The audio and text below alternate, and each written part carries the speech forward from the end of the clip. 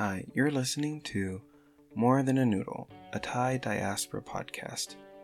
I'm your host, Jeremy Lee, and in this episode of More Than a Noodle, we'll be sitting down with Matt Murmack.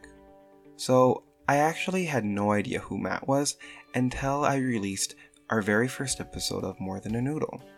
When this episode was released, Matt messaged me on Instagram telling me about, how this podcast has impacted him and how excited he was. That was really cool for me, being able to hear that after just one episode, this podcast was already having an impact. So I asked if he would like to be on the show. As we swapped DMs, it seemed like Matt had a pretty interesting experience. He's a little bit older than me, being a Gen Xer, and he identifies as Luke Krung, being half Thai and half white American, and he also grew up living on Air Force bases, which I thought was pretty fascinating as well. So in this episode, he'll be sharing a little bit about his experience living on those Air Force bases, as well as his experience growing up in the 1970s.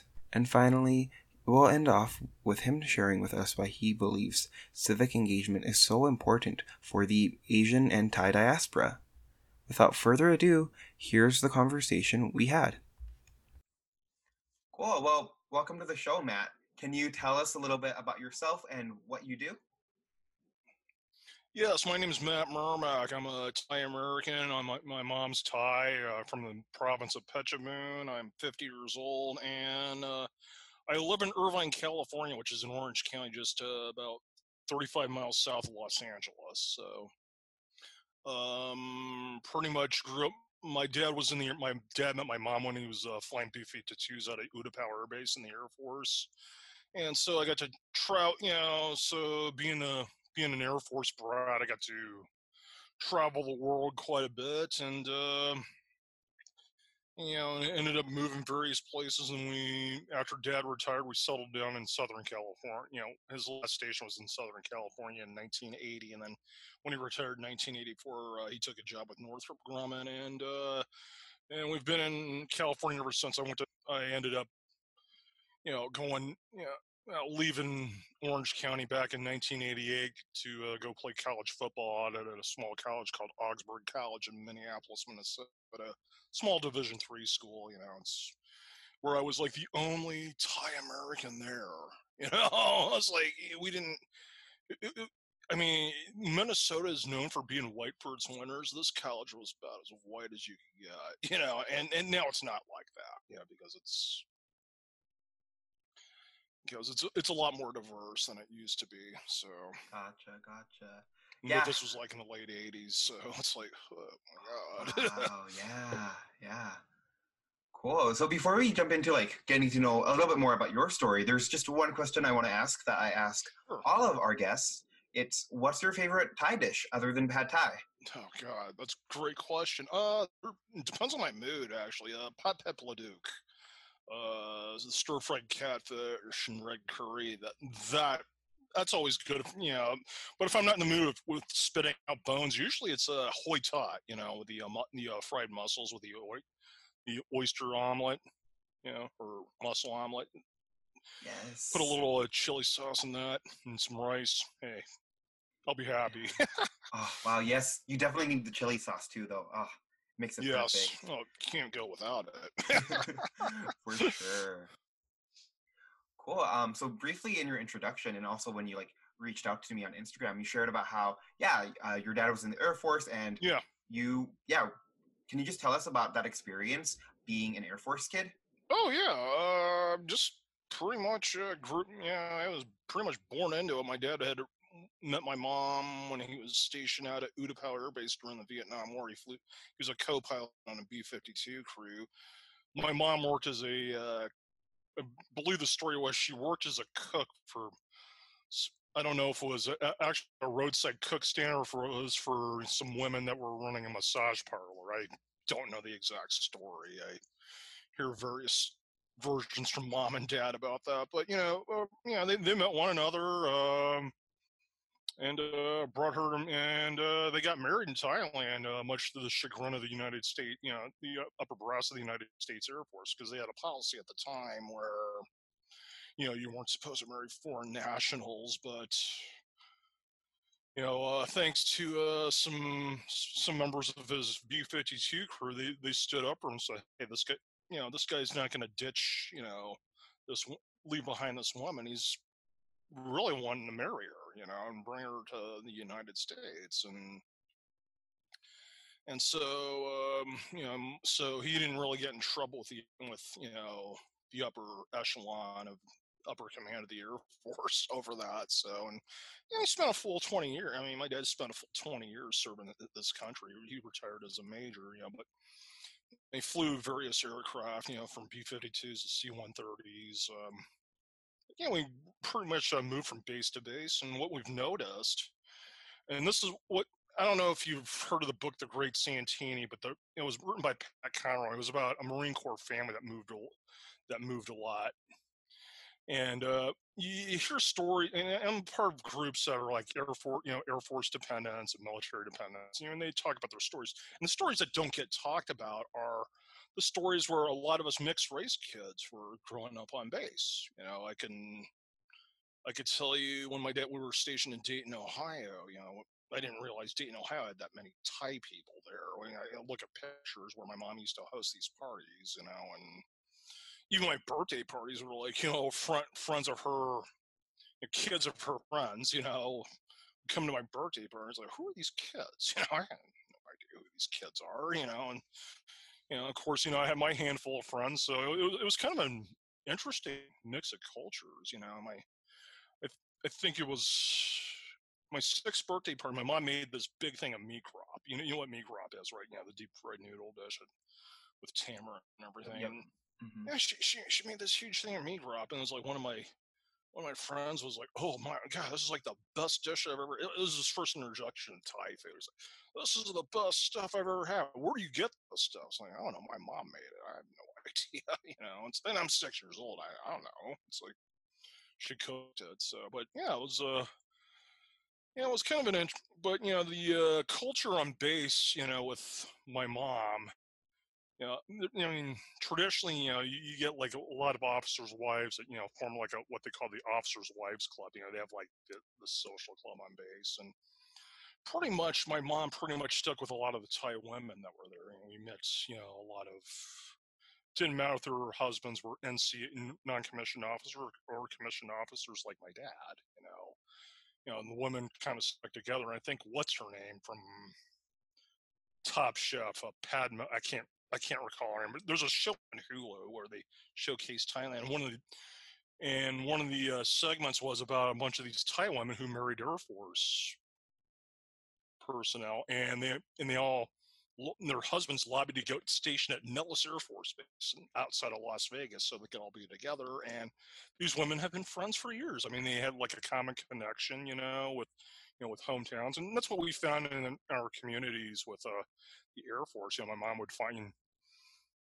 this was during the post-Vietnam era. She would find like a number of Thai women whose husbands were in the Air Force. I think one of her best friends was, her husband was the navigator of my dad's C-130 crew, and they first met. Oh, my wife's Thai. Oh, so was I. And it's like they hit it off. It's like, I don't know how it happened, but and we still keep in contact with all. And my parents still keep in contact with a lot of the Thai.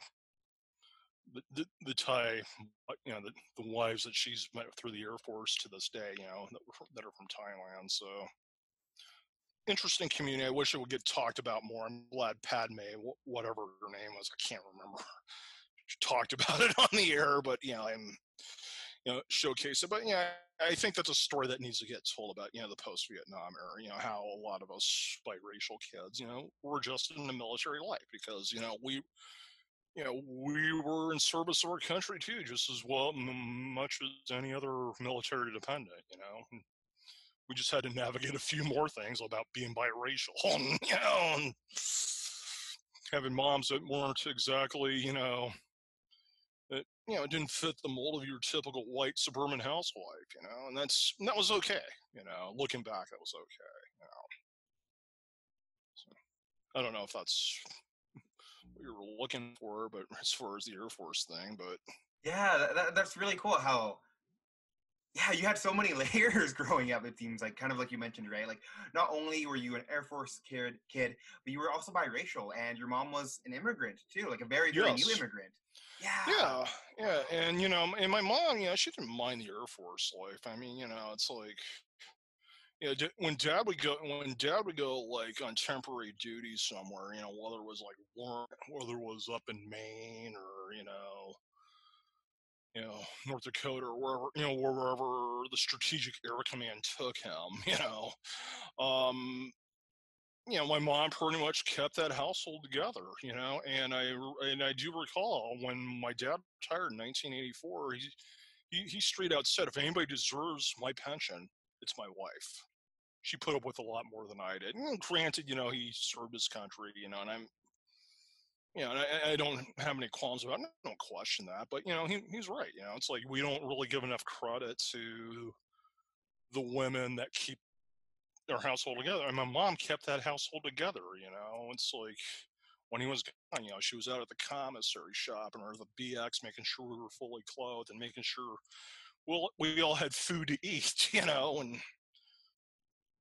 was, and they're both still alive today. And I'm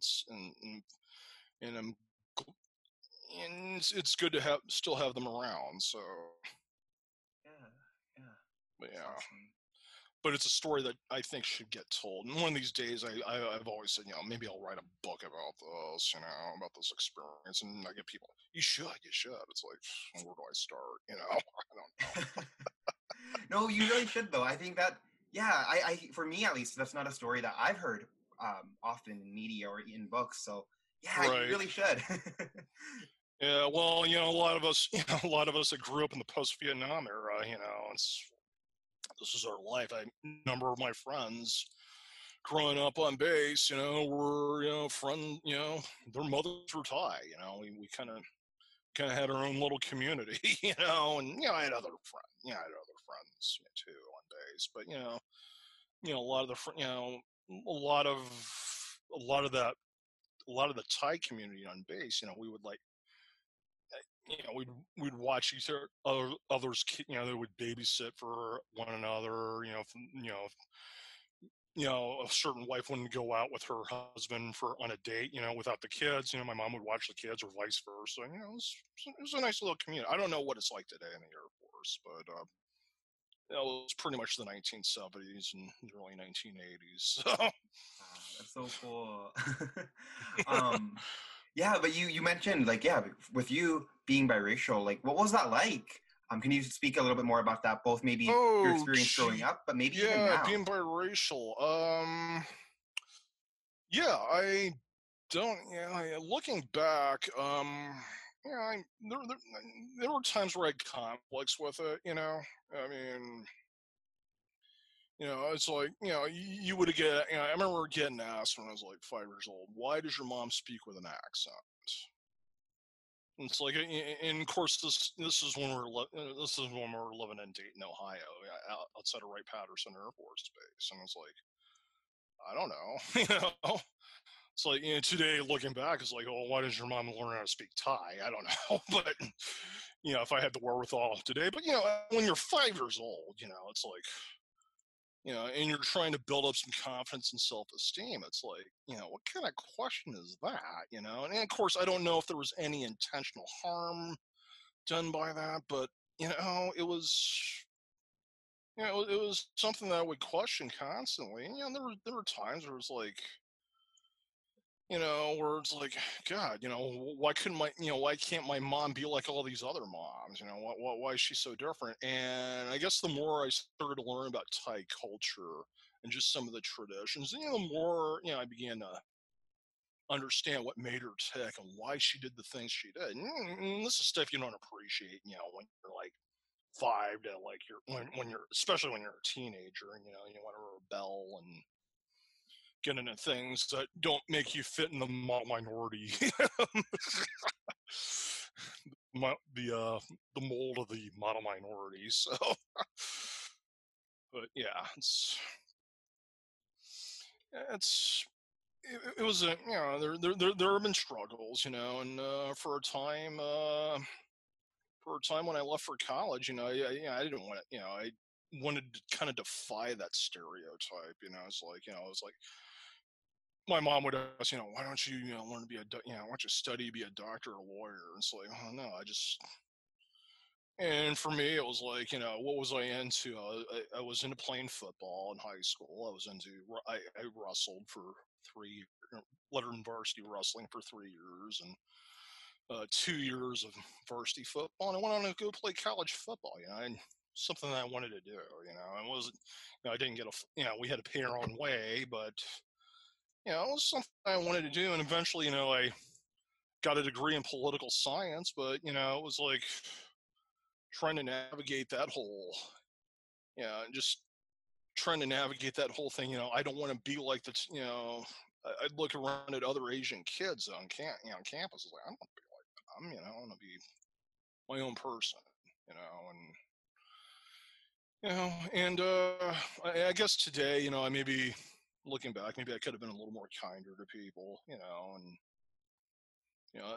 there was kind of a dark period during that time in college where I wanted to not accept who I was, and there was a lot of self-hatred, and a lot of it ended up with, unfortunately, I'm going to bring up the story. I swore I wouldn't, but I guess I might as well. Where I spiraled down to in a really bad spiral of addiction and alcoholism, and by the grace of God, since September 10th of 1993, I haven't had a drink of alcohol. I just celebrated 27 years of continuous sobriety. And one of the things about making amends for some of the damage I did in the past with my addiction is to kind of learn to accept who I was, and then to learn to love myself, and to really realize that hey, my parents did the best they could. My mom did the best they could. I make jokes about my mom. It's like, oh, the typical Asian mom jokes, everything. But looking back, she did the best she could, and I think in this journey of sobriety, it became more aware of just kind of understood some of the racial trauma that I would experience, as a kid, because some of that trauma led to some of the addictive behaviors that I was trying to mask and that I didn't want to deal, and the stuff that I didn't want to deal with. And now it's like, you might as well deal with life on life's terms and accept the fact that you are who you are, and that's okay. And if I talk to any biracial kid, it's like, you're okay. You're fine with who you are. There's nothing wrong with you, and that's the message I would send to them. And so, you don't have to hate yourself. You don't have to, look to achieve some sort of social acceptance from, the majority culture. You're fine with who you are, and just go with it. And you're gonna realize, hey, we ties up a beautiful culture. We do. That's which kind of makes me think this. Maybe that's why I was always preferred to always eat Thai food when my mom would cook. My mom would cook like a separate Thai meal from my dad. I was like, why am I always eating the stuff she's making? And it's like, okay, I don't know, because maybe I liked it better. I don't know. It's like, and today, yeah, but yeah, it's something that but growing up biracial, it's been a journey, and if my story could help anybody out, that's great, So. Yeah, thanks for sharing us a part of that journey with. Yeah, thanks for sharing part of that journey with us, and also like being so vulnerable and sharing all of that. Yeah. Yeah, Thank you. It's definitely like what you said was definitely so true and so important. Knowing and understanding that, like, for you as a biracial person, for me as like someone who's ethnically mixed, I think it's so important knowing that, like, like we don't have to like prove to other people that we're enough. We don't have to prove that we're like Thai enough or prove that we're oh my whatever. God, yeah. I used to worry about, I remember going to the Thai temple in Los Angeles back in the 80s, right? We used to go like every Sunday. My mom would make me go to Thai school, learn Thai and count to Thai. I could still count in Thai, which is fine. As far as using phrases, I pretty much know how to order food and ask where the bathroom is. It's probably the extent of my Thai speaking abilities. Although I just did an interview with Voice of America Thai on Saturday, and I did most of it in English. And I said to the reporter in Thai, I said, "May machak Pechabun," which my mom is from Pechabun. And she looked at me and she's like, "Oh my God, your Thai is so excellent." I was like, "Really?" It's like, "Are you kidding me?" I was like, she goes, "How often do you speak?" I said, "No, outside of speaking with my mom, usually when I go to a restaurant and they're like, 'Oh my God, you speak Thai.'" It's like, yeah. Yeah, my mom's from Pechabun, so yeah, absolutely. But yeah, that's the thing when you don't look, you know, uh, people would look at me and not think that I was Thai. They would think Pacific Islander or Native American, but they would not think, you tell somebody you're Thai, I'm like 6'4". I was like 6'4", or 250 pounds when I was playing football, college football, and they would look at you. And I was like, "You're Thai?" It's like, "Yeah." It's like, and it's like, what'd you think I was? "Oh, yeah, I thought you were Pacific Islander." It's like, no, no, no. And I think there's a perception that Thais are shorter people. I don't know what it is, but Wow. Yeah, I think that was it's the pretty interesting. stereotype I broke. So Yeah, no, I think it's pretty interesting how I think because Thai people, I mean, I think generally speaking, Thai people just kind of look different from other Asians, and so especially when you find Thai people who are mixed, right. people just kind of like throw whatever. They're pretty Oh bad at yeah. guessing what people are.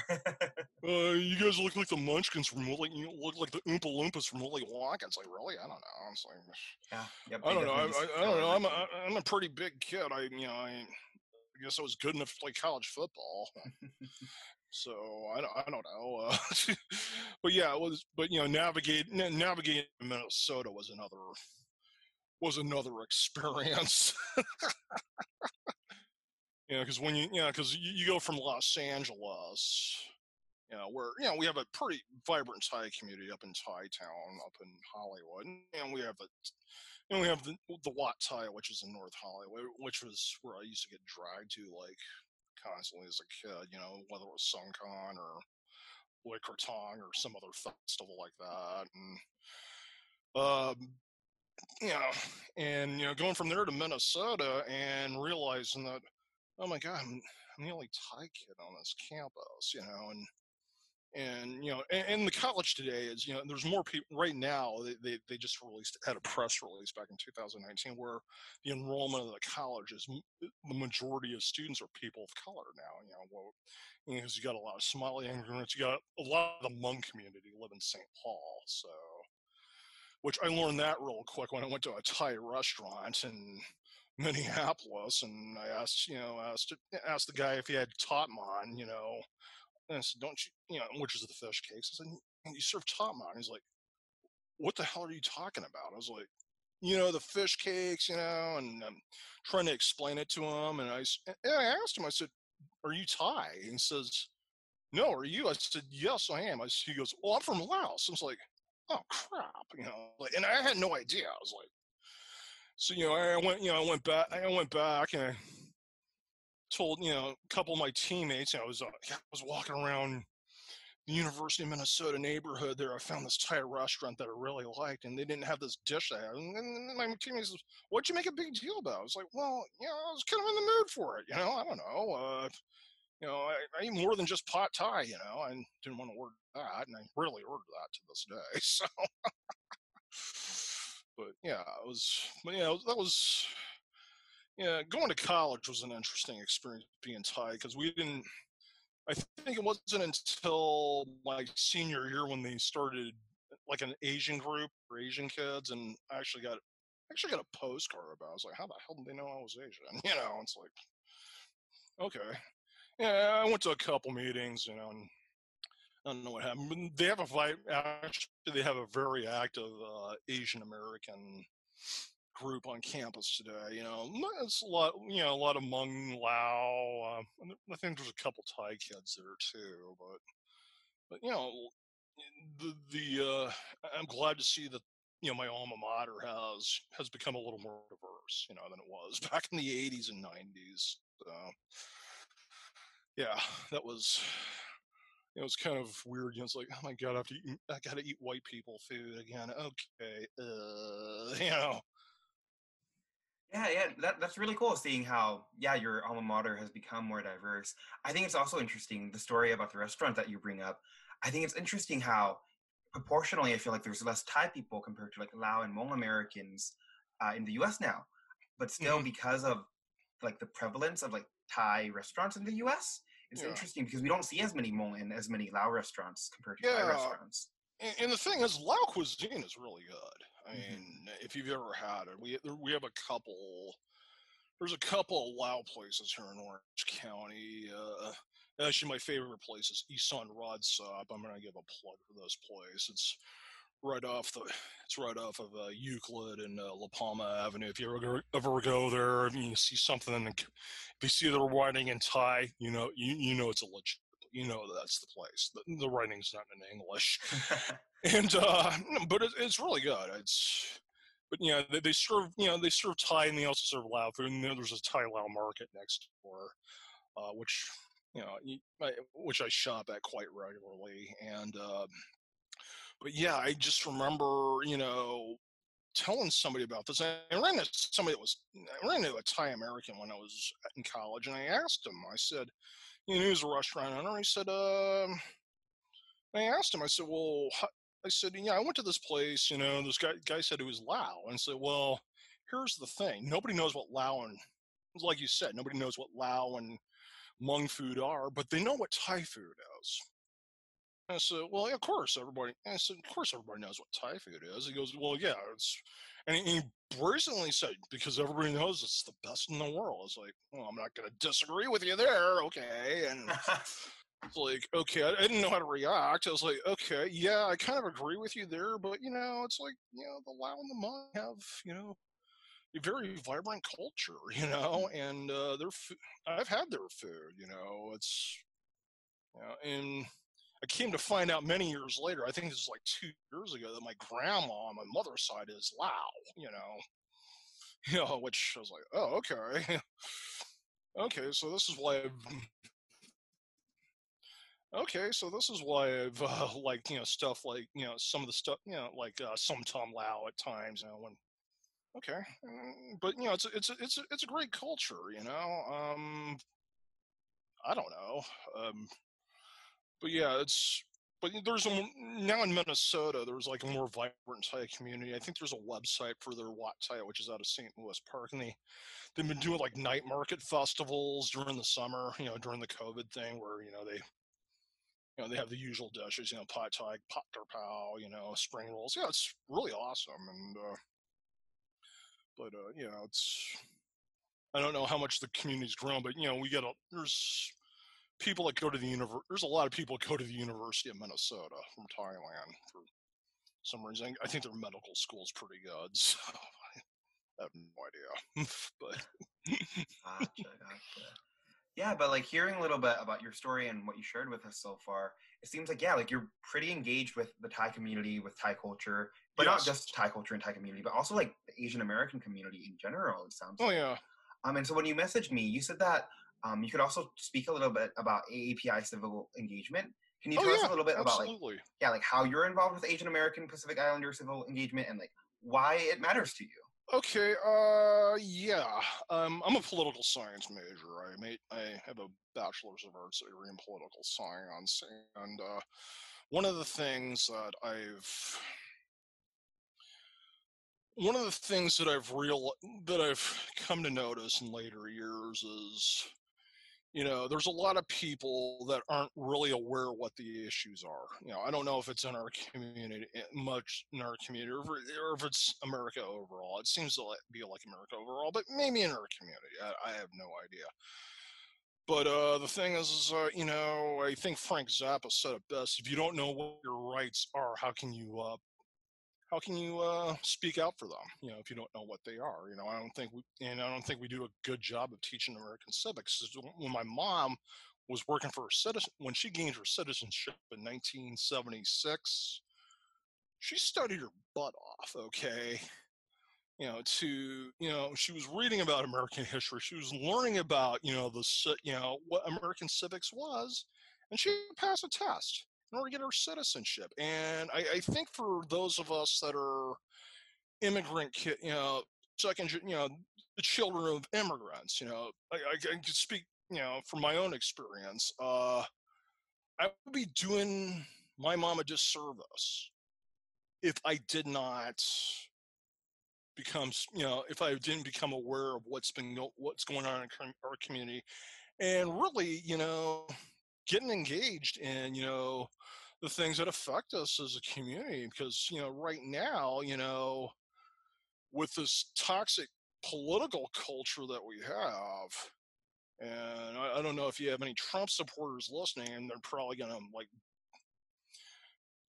probably burn me in effigy after I say this, but it doesn't help that we have a clown in the White House that uses rhetoric to stigmatize people that aren't exactly white, especially with us Asian Americans, with the spread of COVID and being stigmatized for bringing the coronavirus here. It's like, well, wait a minute, you're calling it the China virus and calling it the Wuhan flu. I actually had somebody who had forgot that I was Asian say something to me about that. It's like, some casual acquaintance. He's talking about, yeah, the Wuhan flu. Is like, I said, bro, you do know that I'm Asian, right? Oh wait, I didn't mean you guys. It's the whole usual backtrack. I didn't mean you guys. You Thai people are okay. It's like, yeah, well, we contain the virus, okay? It's like, we've only had 58 deaths since January, but just some of the stuff that's been going, and just a lot of the xenophobic rhetoric, and just a lot of the nationalist rhetoric should have our community up in arms. And what really just floors me in Orange County, and I've spoken with fellow Asians about this is the number of Asians that will, like, side up with that rhetoric. And it's like, oh yes, he's a strong leader. It's like, pardon my language, he's a flippin' moron. I don't know, but that's what, and that's pretty much why I decided to get involved. It was because, hey, this is, these are issues that are going to affect us. And I'm sorry, I'm not going to allow my dignity and respect to be reduced to some joke. A lot of us Asian Americans helped build this country, and especially with the stuff you see with Black Lives Matter. What a lot of people don't realize is a lot of these early black civil rights leaders like John Lewis and Ralph Abernathy pushed for the 1960, pushed for the passage of the 1965 Immigration Act. And if it wasn't for that act, I don't know if my mom would be in this country. Okay, and so when I have teammates of mine that have, back in Minneapolis, I used to play semi-pro ball, and a lot of my teammates are African American, and a lot of them experienced the riots that happened after the George Floyd incident, or murder. And I don't know what it's like to be black in America. I don't, but it doesn't. But for me, doesn't mean I can't show empathy. I can't show compassion for what they're going through, and to acknowledge that, yeah, there's a systemic racism problem here that we need to address. And I think we as Asian in our community, I think we need to address some of the anti-blackness that we've enabled. I'm not saying that our community is perfect, but it's bad enough that we're being blamed for COVID. I mean, I don't think it helps us to jump on the bandwagon of being anti-black, or saying all lives matter, or whatever garbage comes up, whatever we're told garbage comes out of the red hat's mouth. So, like I said, if there's any Trump supporters out there who want to burn me in an effigy, go right ahead. So, because at this point in my life, I really don't care what they think of me. So, but that, for me, civic engagement is, it's, we need to really know, what our rights are, what makes this country tick, and what our power is. We can change. We're the AAPIs. We're the fastest growing demographic in this country, and we could be the difference in this election. You know, so that's pretty much all I know. That's and and I'd like to see a lot of us more get involved. And actually, I'm part of a group in Orange County where we get together every Tuesday night via Zoom, and kind of talk about our experience as Asian Americans and just trying to utilize our power for good. So, and hopefully, something good will come in the next 34 days, 35 days. I don't know. Yeah, hopefully. Yeah, for Fingers sure. crossed. Yeah, no, yeah. Thanks for sharing those your thoughts, your opinions, and how you got involved with civic engagement. Yeah, I think that's what you brought up about anti-blackness within the Asian American community. That is so important to call out and for us to address, Oh both yeah. within like our ethnic communities, but also like within our own families too, right? Like, Oh oh, my God. families. Oh yeah. It's like, well, yeah. It's funny because it's like my mom who used to vote Republican until this guy came in. You know, you used to look at people like Jesse Jackson. Oh, he's got a big mouth. He talks too much. I said, Mom, he's got and so of course you're trying to explain to your mom. He's got some pretty valid points. I mean, look at what's going on in this country, and especially if you look at what's going on in Thailand right now. With some of the student protests there. It's like I could. There seems to be, I think, among the younger people, a greater awareness of, hey, what do we want our country to be in the future? And we do have the ability to make changes to the future, for our future. And I remember speaking to my mom, and she says, I support these people. I was like, really? I said, holy crap. I was like, what? I said, God, I said, I hope, they're not listening on the other end of the phone. She's like, oh, no, no, no. She was like, I'm not worried. I'm 82 years old. I'm not worried about this. And she's like, she was, I think it's good that younger people are speaking. I was like, my God, is this the same woman back in 1984 that used to say, civil rights leaders speaking out had big mouths? Oh my God. And maybe there's been a change with her. I have no idea, but it was kind of nice to hear her change. Yeah, I mean that's really cool. Like seeing that people can grow and people can learn Oh to be more empathetic. That's awesome. yeah, she always has been. She's always been fairly compassionate and empathetic with other people, and she's always stuck up for you know, um, the people that were always seem to be the underdogs. She's always been that way. But yeah, it's like it's funny. It's like but you can see how that's grown. It's like, wow, this isn't the same person I talked to 30 years ago. It's like, oh my God. So yeah, so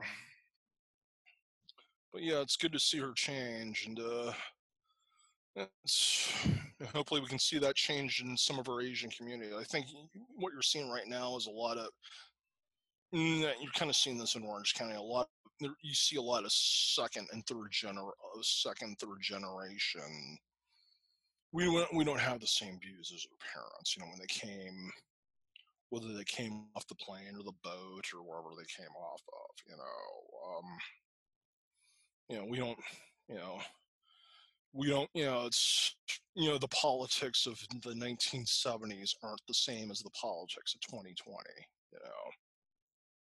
It's and you're starting, and I'm starting to see that in Orange County with some of our Asian but community, but I think it could grow. there seems to be some that are skew a little more conservative. I think that's mostly the Vietnamese community here in Orange County, you know, that tends to skew a little more conservative. Uh, I would say the Thai community tends to be a little more progressive. I don't know. It's like at least the ones that live in LA. You know, so I don't know what they're like across the country, but the ones in LA seem to be a little more progressive. And so we're trying to get the word out on Facebook. You know, if you go to Thai Americans for Biden, you know, plug. My friend Jerry Rayburn is Kun Jerry is doing is putting it together. So we got a few people. So yeah, that's awesome that there are like Thai American leaders that are not just like advocating for our community, but also like organizing their community together too. That's really cool. Oh yeah, it's you know, like I said, I'd be doing a disservice to my mom if I, you know, the work that my mom did if I didn't get engaged and wasn't aware of what was going on. And you know, it's our parents worked hard enough just to gain citizenship in this country. You know, yeah, for sure. We might as well, you know, we need to do something to, you know, honor their, you know, to honor their not only honor their memories, but you know, to just validate, you know, why they came out of this country. You know, yeah, we can't take these things for granted. You know. Yeah. No, I love how you're framing this. Instead of just we need to do this for the future generation, or even just for us. You're talking about how this is a way to honor those who came before us too. I really love that. How it's a more communal way of thinking about advocacy. I think I think, you know, I know with the elders, you know, you speak to them like aunties or uncles, you know.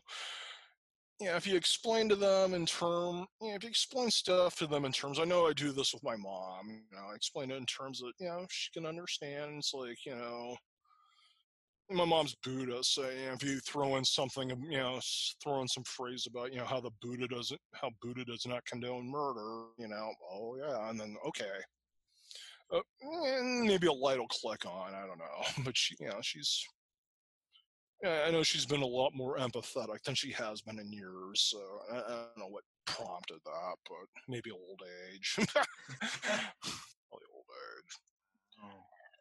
Yeah, so we're having a grandkid, I don't know. Yeah, but so you talked about like throughout our conversation today, you've talked about your experiences growing up and then versus now. Can you just share with me, as someone who is a little bit older than me, I think you said you're part of like Gen X. Yes. Yeah, so like for me, I'm on the cusp of like Gen Z millennial.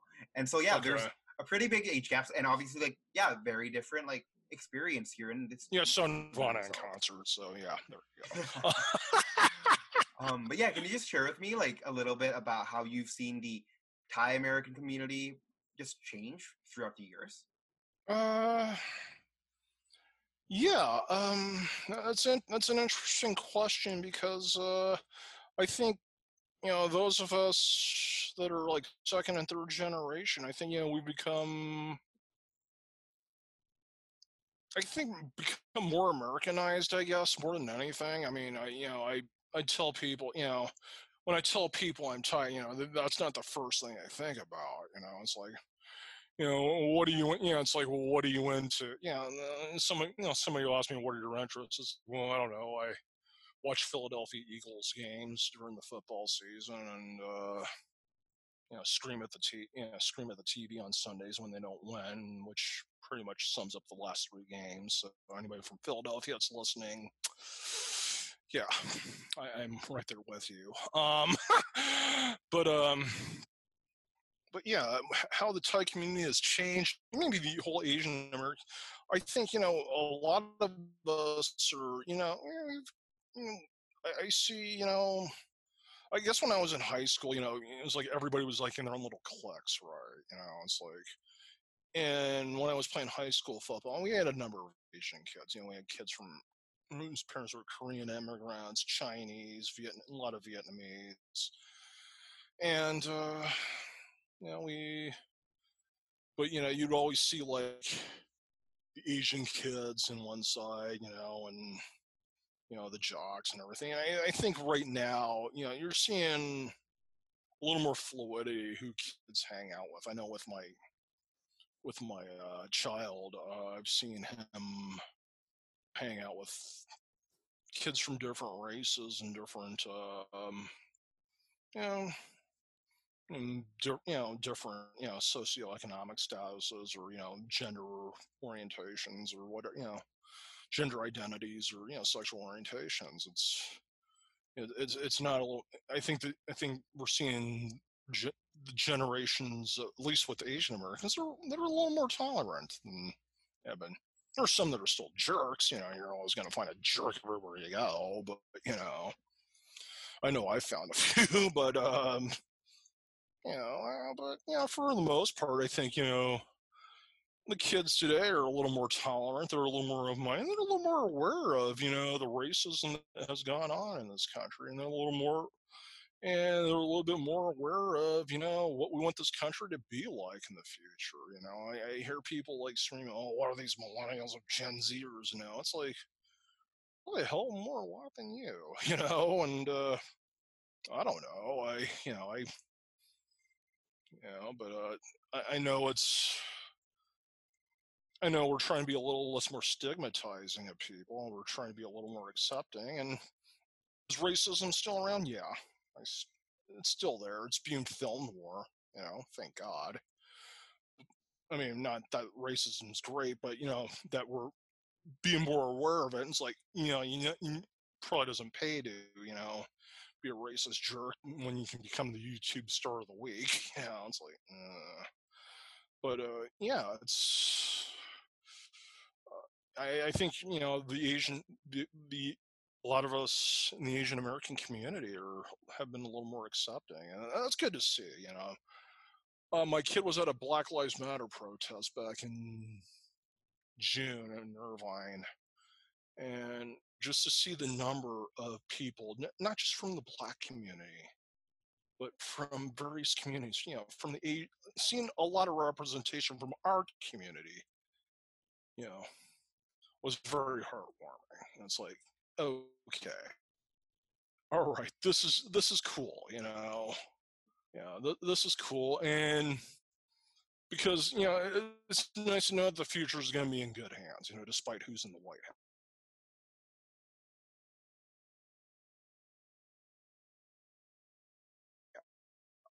now. So, and whoever the older people are, and hopefully, our world, reminds me, I don't know about any negative changes. So,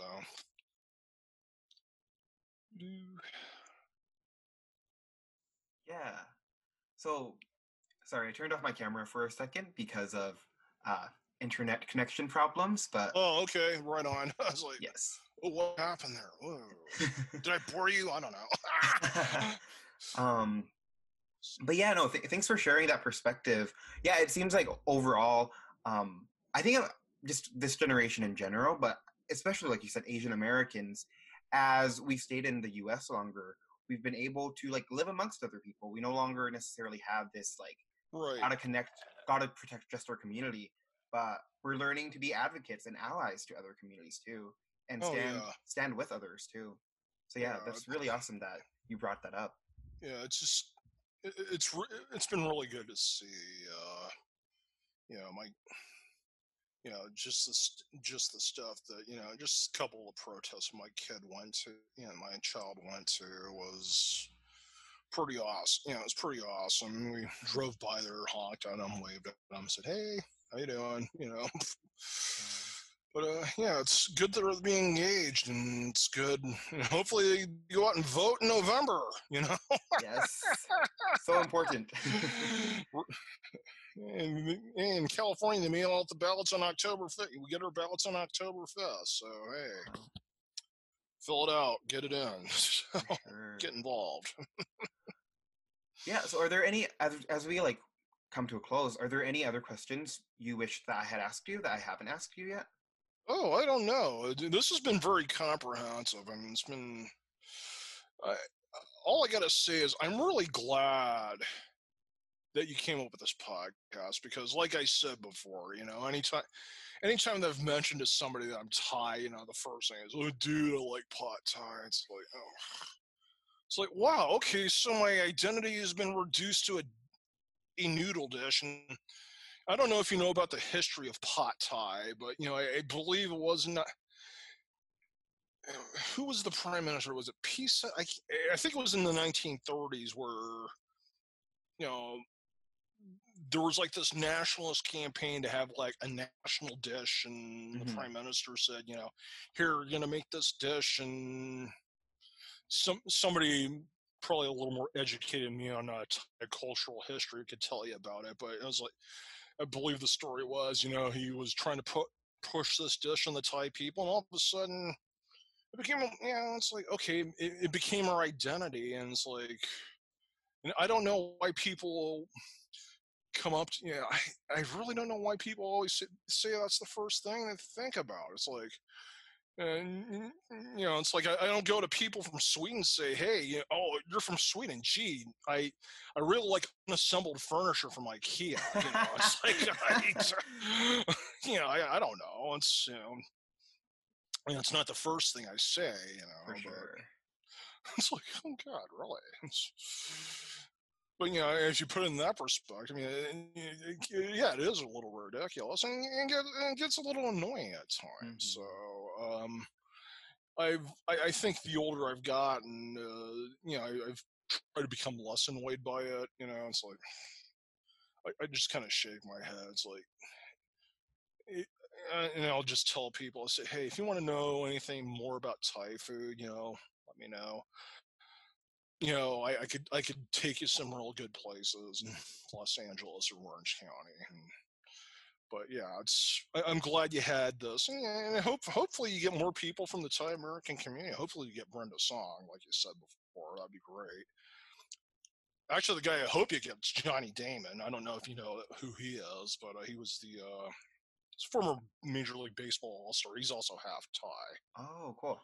What's really funny is a friend of mine from high school who was the 1994 American League Rookie of the Year by the name of Bob Hamlin. I went to high school with him. Oh.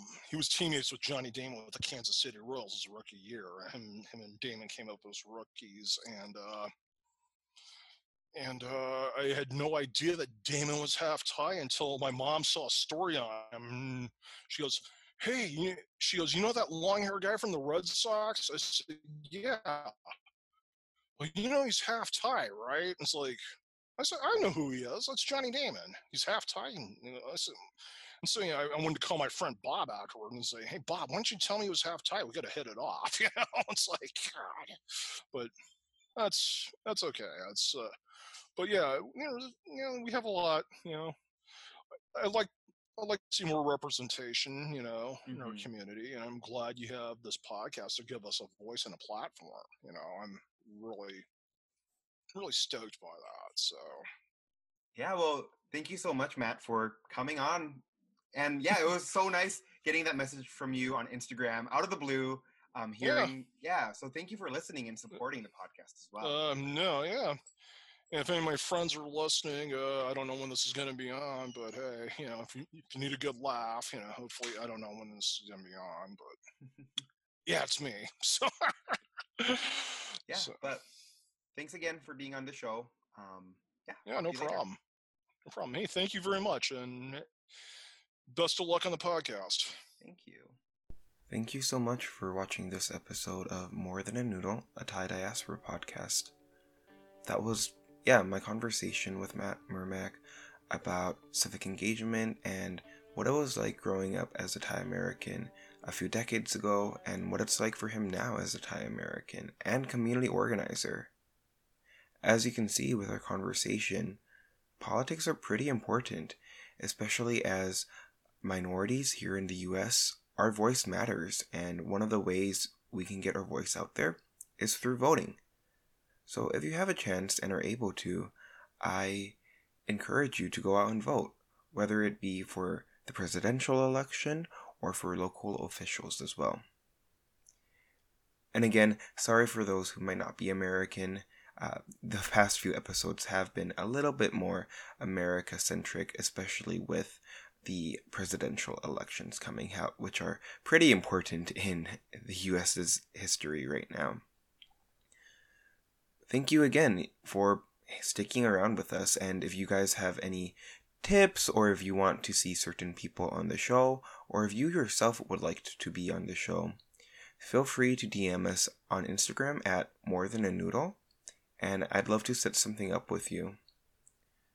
Again, thank you for Matt Mermack for being on the show, to Ben Sound for the music, and also Chloe Chang for our logo. Have a good day, and see you guys in 2 weeks. Bye-bye.